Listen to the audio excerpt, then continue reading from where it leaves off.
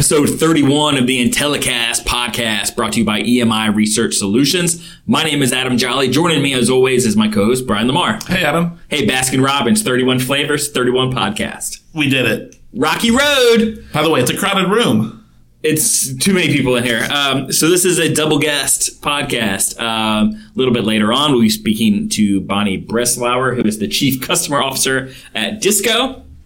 And joining us now for the fourth time is Vice President. Oh. And the first time was a VP at EMI, Adam Dietrich. Adam, how are you?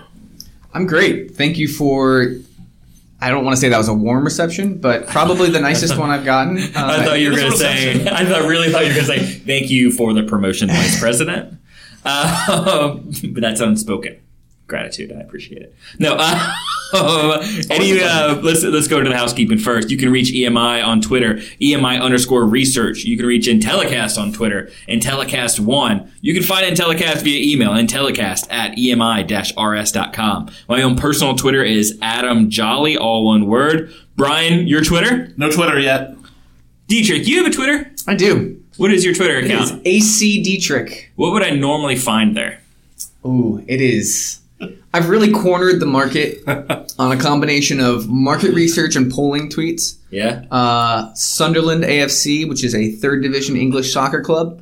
Cool. And a little bit of just general normal sports, you know? I love it. I'm really excited to know more. So, Adam, we have you on the podcast today because you recently just completed a webinar, which will be available on demand on the EMI website. Please go to emi-rs.com for more details with that. But what was the webinar about? I almost called it a podcast. What was the webinar about? It was kind of an interesting and introductory look at where polling has kind of come from over the last decade or so. Some of the changes that have occurred across different methodologies over the last few years since the 2016 election, and kind of just the developments from the online perspective. We spent a little bit of time, on the front end, realizing that researchers kind of get stuck in their own niche with methodologies, right? Right. And so we kind of did a quick dive into what makes polling on phone unique, what makes polling online unique, kind of the pros and cons of each side, and then a little bit of time just discussing the polling conversation of today. What are people's complaints, what's going well, what isn't, and all just the kind of nerdy polling stuff going on a couple months in front of the November midterms. That's awesome news. And I know that this has kind of been a shift in schedule. So for me, when we started this year and we were doing our planning and we were like, Dietrich, you're going to be on the polling run and you're going to do a lot of the mid-year type things. I think it's been a perspective switch for me, and that how much we've talked about methodology change, right? And how much you've seen everything from, you went to APOR this year, and I know 5 years ago there was probably no online research suppliers, no sample suppliers there. Everything was phone. And now yourself are there, you had other people, other panels and aggregators and polling type companies there. But then there's also that shift to where there's companies like the Drudge Report, or Morning Consult, Civis, those type of things, people that are doing more polling in non-traditional ways, just a collection of data, right? Has that been a shift for you as well? It is. There's a lot going on. It kind of feels like for polling right now is in that moment that the consumer research world was going through in the early 2000s when they, where mall intercepts and phone research was starting to slowly shift to the online side. And it's been interesting, right? Because everybody has their own pace, everybody has their own concerns and drawbacks and whatnot. But in terms of the political world going through that shift, it's been really interesting. Like you said, there are some folks that come from the phone side who want to keep as close to that methodology as possible. Right. They're kind of the traditional probability sample specific, very by the book kinds of researchers, where if they have to do something online, they want to make sure that they jump through all the hoops, that the sample is vetted 15 times over, that we've got it matched up against voter sample or voter files, that we're asking a million questions and things like that. And on the other side, you do have quite a few teams like the ones you mentioned that are kind of approaching it like we approach consumer sample for national brands, right? Where they aren't as concerned about the, I guess, checks and balances as they are about getting a big sample size and trying to get as representative as possible that way.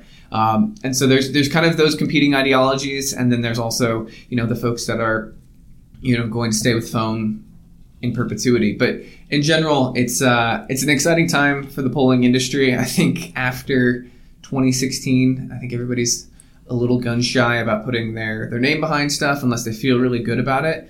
And for us in our position, it's unique because we prefer dozens more public polls going out each week. But at the end of the day, I think it's actually a really good time for the industry because we're having the conversations that are necessary. Like you said, there wouldn't have been a single online sample kind of voice in the room at APOR 5 years ago, and now there's more. We're still in the minority, but there are more of us, and for sure, it's going in the right direction, in my opinion. Look, we're going to have you on probably, 4 or 5 dozen times between now and beginning of November. I'm sure. Excited for that. Yeah. We're also, we're going to have a live election show. Woo! Just kind of big news. We're going to do something on election night to kind of go through some things. But to tide us over from that, give me 2 races that you're most interested in right now for these midterms. Sure. I'll give one, and then I'd like to defer to Brian Lamar. I know he's been itching at a couple of different races. For me, the one that I think, there's a bunch, right? I mean, there are literally 24 known races that are all tight, and that's just on the gubernatorial and Senate side. There's a couple dozen more on the congressional side that are of interest. But for me, I think a bellwether, an interesting one, kind of a race that'll, I think, be a big pointer for 2020 is the Missouri Senate. You have a sitting incumbent who has been popular, had ups and downs. Right. And the cool thing to me from a polling and market research perspective is you have really smart pollsters disagreeing about what their model should be in Missouri. The same is true in Texas. The same is true in Florida. You have folks with unbelievable track records, really smart data scientists, not sure about what the electorate looks like state by state. And that for me as a nonpartisan bystander, that's really interesting. Hey, quick follow-up. Claire McCaskill, how much of an impact do you think her Supreme Court vote for Brett Kavanaugh, for or against him, will have on the election? Or just in general, what do you think? I don't have an opinion on this. There is a lot of research on this, and the kind of left wing of the Democratic Party is very outspoken about this research, right? Because it shows that people really don't care as much as you'd think. Yeah. There are just extremes. Everybody's kind of stuck in their own party, right? So we're so whether it's Claire McCaskill or Ted Cruz or Gillum in Florida, we're all competing for, call it anywhere from 5 to 12% of the electorate in their state that isn't kind of entrenched, and that 5 to 12%, they're kind of split on Kavanaugh. He's one of from an approval rating kind of perspective, he's one of the lowest rated nominees in a long time. I don't know how much weight you want to put into that because we all know so little. But it doesn't seem like it's one of those things where if Joe Donnelly in a red state in Indiana running for re-election, if he votes against Kavanaugh, it doesn't seem like it's really going to hurt him that much. And I think the same is true for McCaskill. And so I don't know when this comes out, but it's obviously going to be an interesting next couple of weeks for the Senate Judiciary Committee. Yeah. I'm sure there are going to be a few thousand polls. And political consultants are definitely going to be making their money, earning their money over the next couple of weeks. But in general, I don't think it really is going to matter too much. Okay. No. So there's my one last thing before we stop being so serious about polling. Is there? We talk about the Kavanaugh issue could not. We don't know. Is that going to affect things? But how is I guess kind of the forcing upon of socialism by the Democratic Party going to affect the midterm elections? And when can I expect capitalism to die? Well, we'll be running. The Democrats will be running Alexandria Ocasio-Cortez, obviously, as the presidential candidate in 2020. Hope you enjoy that color on your shirt, buddy. Yeah, about to shift to gray and brown. No, that is the one kind of interesting, frustrating thing I think for both sides of the party. Yeah. Like, I can look at that and say, okay, that's just a really liberal district in New York. Yeah. It doesn't really matter, right? And we can do the comparisons. There are, I don't even want to shine a light on it, but there are, Republican candidates in very liberal districts that are, that are not the best of people to represent the Republican Party. Yeah. And it just stinks. The Republicans are trying to make her the face of the party, right? Just like the Democrats are trying to make some extremist Roy Jones be the face of the Republican Party, right? Totally. And that's kind of the whole job. It's kind of crazy, actually. It's when they don't really represent like normal, everyday people who all kind of agree on most issues, right? Maybe lean one way or the other, right? For sure. Right. Yeah. Pivot. Yeah. Last week we introduced a new segment to the show that got a lot of reviews, got a lot of talk actually. What is your Prince story? My Prince story. Well, or favorite Prince story. Well, one time when I was visiting England, I went to a cricket match and Prince Harry was there. There's only one Prince, and he resides in Minneapolis. Okay, that hurts. Oh, Paisley Park. Okay. My favorite Prince story. Every podcast he has a joke. I do. I come prepared, Brian. One of us has to. My favorite Prince story. I feel like this is true with Burt Reynolds recently. This is true with a lot of the celebrities who maybe had their prime in the 80s, 90s. When they pass away, we kind of get a newfound appreciation for them because the stories all come out. My favorite Prince story comes from Dave Grohl, who was the drummer for Nirvana, and he's the frontman and lead singer for Foo Fighters.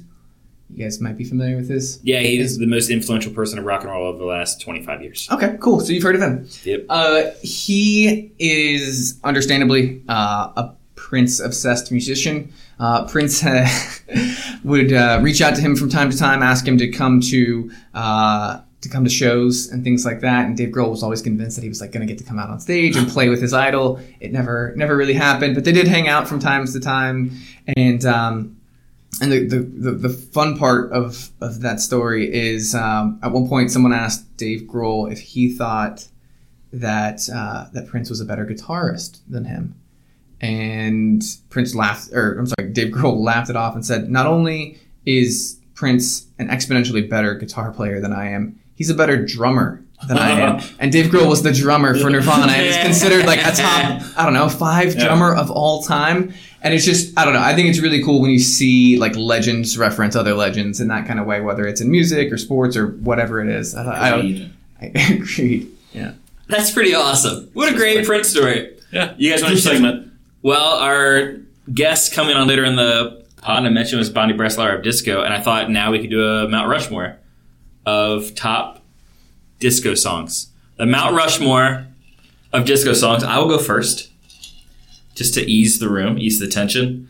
I'll go with Hot Stuff by Donna Summer. Oh, that's a good one. I had to get one Donna Summer song because I've shared this before with Prince, but my mother has like a very religious background, and I remember Donna Summer was up there with Prince as like, that is sex. We don't listen to Donna Summer. Yeah. So there you go. Brian, you got one? Can I give you one or all three? You can give me 3. Okay. Yeah. My first one is We Are Family by Sister Sledge, who I love, and I really love it because it brings back memories of going to Kings Island and watching karaoke, and I remember a bunch of women sing this song, and I thought it was an amazing karaoke song. That's number 1. Number 2, Disco Duck by Rick Dees, if you remember Rick Dees. Oh my goodness. Yeah, well, the only reason I know this is he's top of mind because Rick Dees now lives in Kentucky. He built his own golf course, and people can come play golf with Rick Dees. But Disco Duck is my number 2. And then, of course, my number 1 all-time disco song, and this might get some hate. This is going to be 1999 by Prince, which I am going to put in the disco category. So there's my 3. It's not bad. I'll go. Do you have one? I actually do. I was a little hesitant heading into this. I really love the song "Ain't No Stopping Us Now." Mm-hmm. Yeah, that is a jam. It's like in the back of. I feel like it was played during the credits of every rom-com from the 80s, 90s, and early 2000s. Oh, it's a best friend's wedding type thing for sure. Oh yeah, McFadden and Whitehead. Ain't No Stopping Us Now. That's good. Funky Town by Lips Inc. What a great song! Won't You Take Me To? Funky Town. Song. And then the greatest one I'm surprised nobody has mentioned yet is I Will Survive by Gloria Gaynor. Another great one. We also didn't mention any Bee Gees, which made like a disco movie. Did you know I Will Survive was written by a man? Was it really? Yeah. It's like I talked about I Got a Man by Positive K, but both of the men and female parts were sung by the man, his head rapper. And that'll blow your mind. That's not disco fact, but that's a fact. It's pretty good. Oh, my favorite I Will Survive is Cake did their rendition of it. Oh, gosh, it's so good. Remakes.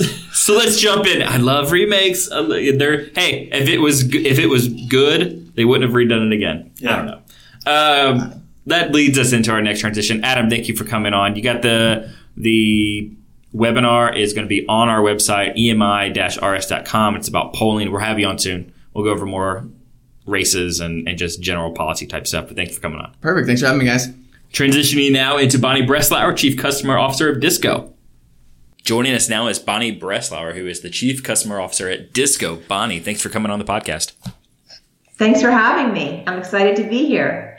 So we always start this out with like origin story and how did you get into the industry? So I'm sure people would love to hear your story and it'll probably provide some kind of guidance for those trying to break in. So what's your story?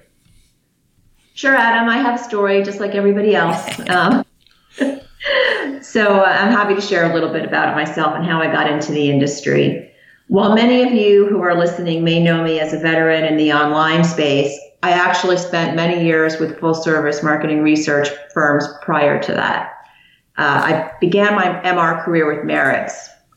So it was really not easy to break in, and I thought I would share how I did it.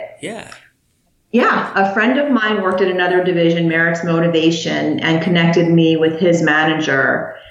We spoke, and then given my interest in market research, he said he would speak with the management of their sister company, the Market Research Division, and actually schedule an interview for me. So I was all excited. A couple of weeks went by, and of course, I didn't hear anything, and was super disappointed. Sure. So I picked up the phone, didn't know him, but called the president of Merritt's Marketing Research at the time, Mike Phillips, and explained the situation. I told him I was confident that it was in our best mutual interest to, at the least, have conversations and meet each other. Well, for anyone old enough to remember, salespeople in full-service market research firms didn't really sell. The model was much more client service-based. Firms responded to RFPs and bids and worked to nurture and grow their existing client base. But cold calling was not something most people did or wanted to do because they were researchers, not salespeople. Makes sense, right? Yeah. So Mike was delighted that I had actually picked up the phone to call him, which was a rarity, right? Right. So he connected me with the right people. We chatted. And I became the first account executive to join Merritt's without any research experience. Jeez, that's a great story. Yeah. So that goes, that's all history. But that's how I first broke in. And then I had, many successful years in full service, but I wanted to move into the online space when it was just getting started. So I had to, if I had to pick one thing that really opened the door for me in terms of making that transition to online, it was my entrepreneurial spirit. I love the building stage, whether it's finding and establishing relationships with clients, or even better, helping to build a company from the ground up. Right. And at that point, I was really fortunate to have been connected with Barbara Hissiger, the very first CEO of Lightspeed. And after talking to her and interviewing in New Jersey, my excitement was hugely apparent. I left her a voicemail on the day after my interview, which was a Saturday morning. So I knew I wasn't going to get her, but I just felt like I wanted her to know how I was feeling. And I knew this was right for us, and I expressed that on my voicemail message. And that said, I joined Lightspeed in early 2001 to commercialize the business and enjoyed 16 years there. Wow. Jeez. Yeah. So thank you. So fast forward to the present, right? I just had my 1-year anniversary with Disco, which was formerly known as Active Measure. And in making this change, I really followed my heart. My passion for true research panels and quality are perfectly aligned with Disco's mission. And I was super impressed with Disco's technology. I really wanted to be with a company that's on the cutting edge. Right. So that's my story in a nutshell. But I just thought I would, add a couple of comments, because I know you had mentioned that some people listening to this might be trying to break into the industry or make some kind of change. And I just thought I would suggest for those who are in that situation to follow your passion, reach out to people, whether you know them or not. We are a great industry and people will help. But you have to take the first step and can't sit back and wait.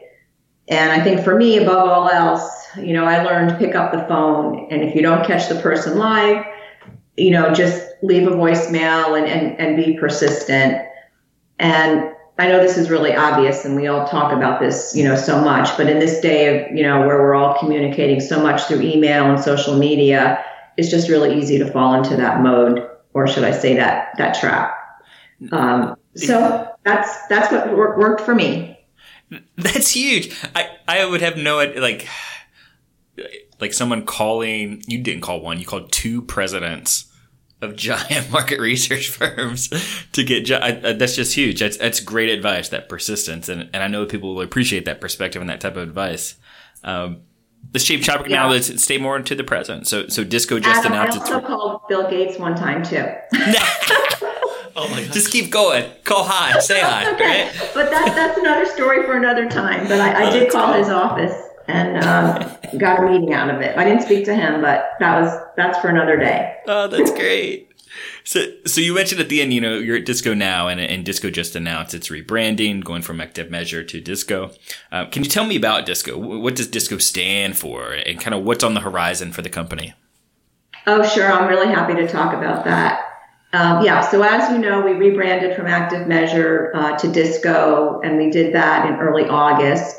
And we are super excited. There's just so much enthusiasm and energy around our company. We've received terrific reception from our clients in the industry, and we're experiencing tremendous momentum as we continue to build on our growth. So to answer your question, why the name change? As our company continues to grow and evolve, we want our brand to capture the essence of what we do today and carry us forward into the future as we build and launch new products and solutions. So Disco stands for Discover. Our goal is to provide quality data and innovative solutions to help our clients discover the most complete view of the consumer. Of course, our new name has also created a lot of vivacity and fun, both for our staff and our clients. I know that the team at EMI actually played disco music in our honor when our announcement first came out. That's right. But on this more serious note, for those who may not be familiar with Disco, our consumer research panel is our core asset and will remain the foundation for Disco. From the inception of our company, we set out to create a direct, first-party relationship with our panelists to have them share information with us. Opinion data remains vitally important. Understanding the consumer's mindset leads to insights that contribute to actionable and impactful business decisions. We've really focused on providing the highest quality, quantitative and qualitative data available in the industry. We really do have a great reputation for quality, and we've earned the trust of our clients, who are among the most demanding and savvy. The size of our panel has grown exponentially, and that won't stop. We're continuing to invest in and scale our panel and to support our clients' research not only today, but in perpetuity. We've also found that our panelists, who are very engaged and responsive, are well suited to participate in qualitative research. So as a result, we're building out capabilities in the qual space to streamline the process and make it much easier for our clients to recruit and set up qual activities. This also gives our panelists the opportunity to participate in online qualitative, such as bulletin boards and focus groups, and even more traditional in-person qualitative. We've received great feedback from our panelists that they enjoy these types of activities. And I think overall, qual is making a huge comeback. We see a lot of activity in that space. So as a logical extension of our panel, we're also developing mobile capabilities to reach and survey consumers in the moment as they shop or buy in store. You'll hear more about that from us in the new year. That's great. And we're really excited about our unique behavioral solutions. We can observe consumers' complete digital behavior by tapping into our proprietary 100% permission-based panel driven by our innovative technology. Our unique data set allows us to observe and track any online activity across the web, such as consumers' path to purchase. Now, getting back to your question, Adam, about our name change. Yeah. DISCO is spelled with a Q to represent our commitment to quality. Anyone who knows us knows that quality is at our core and that we've taken it to an unsurpassed level. Right from the beginning, respect for the panelists and creating a consumer-centric environment has been a core value. It's the key driver of our success in building a diverse and responsive research community. We've also developed proprietary tools to validate panelists' identities and to detect and manage fraud. As we scale our panel and expand our capabilities, we'll continue to focus on data quality. That's really something that we'll never waver from. Quality is truly what DISCO is all about. That's awesome. Yeah. So I thought I would talk a little bit just about the industry on the quality note. When we talk to clients and attend in industry events and conferences, there's always discussion. I know you guys have been there, for a lot of them as well. So there's discussion or actually overarching concern about data quality. Right. Yeah, right. DISCO's taking a really aggressive stance and is working hard to make a difference, not just through our own panel and solutions, but across the industry at large. So one of the initiatives we're involved in is CASE, which stands for the Coalition of Advanced Sampling Excellence. And you guys are familiar with that because you've been at the meetings. Yeah, it's super exciting. I mean, it's something that I think we've tried in the past, but this seems to have one of the most tractions of any type of these, coalition types. Yeah, I think we've all been down this road before. So, but I think there's a new enthusiasm, and we have a lot of people, at the table. So for those who, aren't familiar, CASE was formed through active discussions between Mary Beth Weber, formerly of Sigma Validation, and corporate buyers who shared their concerns and frustration regarding data quality. The group grew to include a cross-section of leaders representing corporate buyers, MR agencies, and sample providers. So Adam and I were just talking about there was a meeting in New York City in March of about 60 of us to share perspectives and discuss the best way forward to address data quality. And we heard very loud and clear that corporate buyers want to make sure that they are making the right decisions based on their data. They don't want to wonder or worry that it's right. In addition to being accurate, data needs to be representative of their target audience and reliable, meaning repeatable. So this is what we heard, and I think, we're continuing to hear from the corporate clients. I think many of us are familiar with the GRIT report that was released in May of this year, which also highlighted concerns. 39% of researchers said they expect quality to worsen versus just 19% expecting it to get better, which is down from what was reported in 2017. And if you read the verbatim comments, you can really sense the frustration. I didn't want to spend time on those today, but I recommend going in and looking at that GRIT report. Again, this isn't new news, but there's heightened attention, on the issue. No, that's true. I mean, and I think just the fact that you have things like Case stepping up, and even I know you were involved in SampleCon for years and what they're doing to try to fix things. Forever, it was always like, yeah, there's quality concerns, but we're okay with it because of what we can do with price and scalability with online. And so things like that are huge. And I know that Disco is doing a huge steps to trying to do more sample quality initiatives. Yeah. Thanks, Adam. I mean, the sample landscape has really evolved and changed over the years, and we're at a different place than we used to be.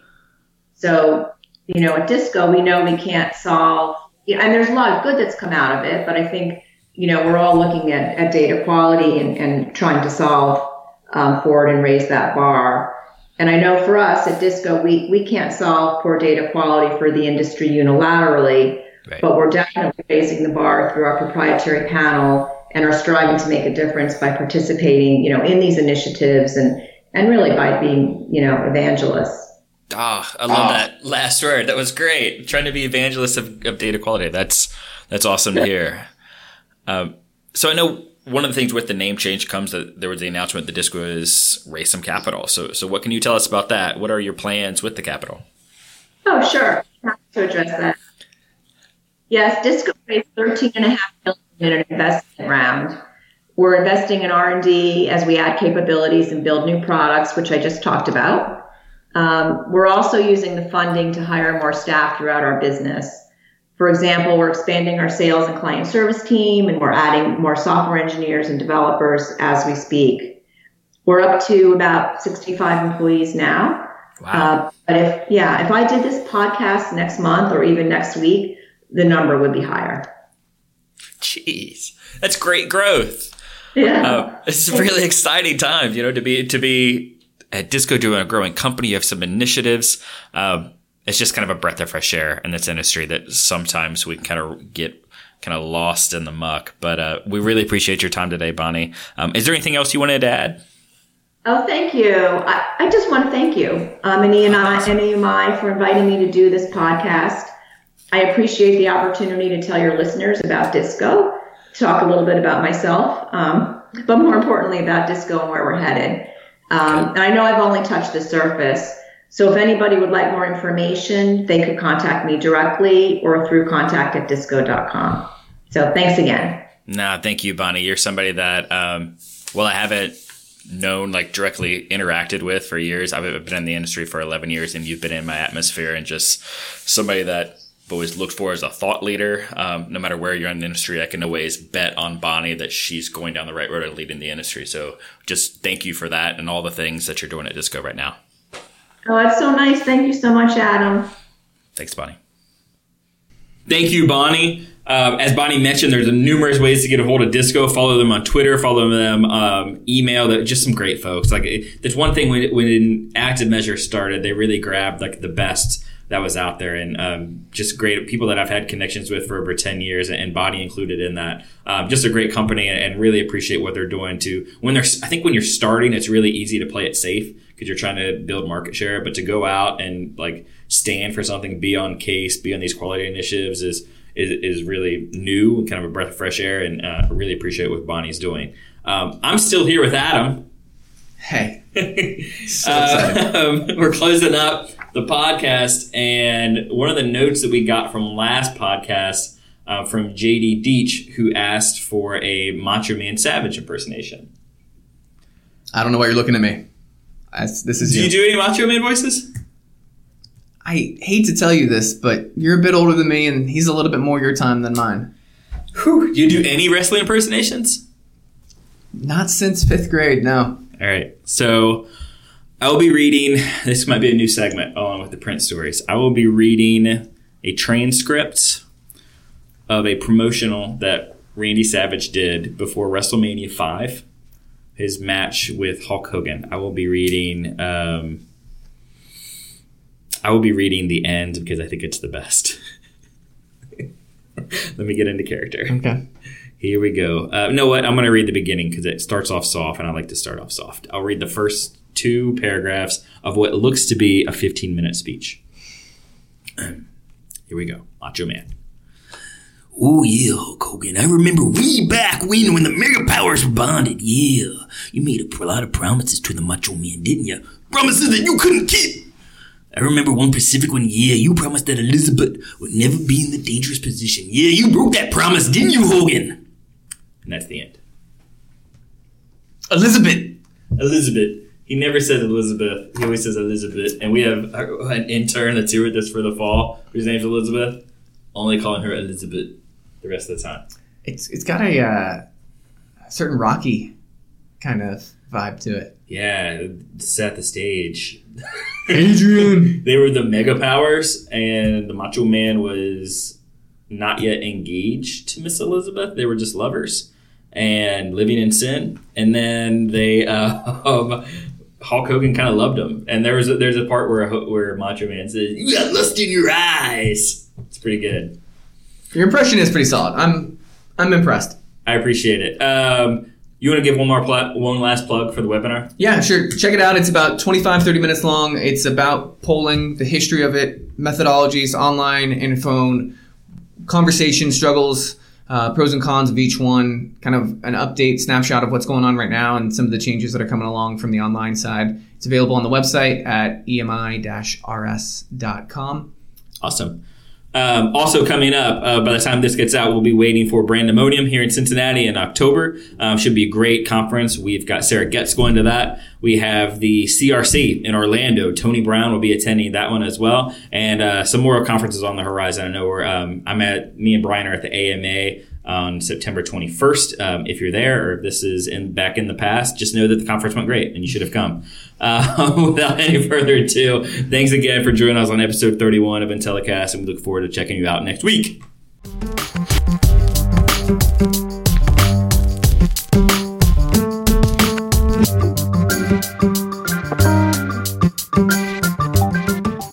This podcast is a part of the C-Suite Radio Network. For more top business podcasts, visit c-suiteradio.com.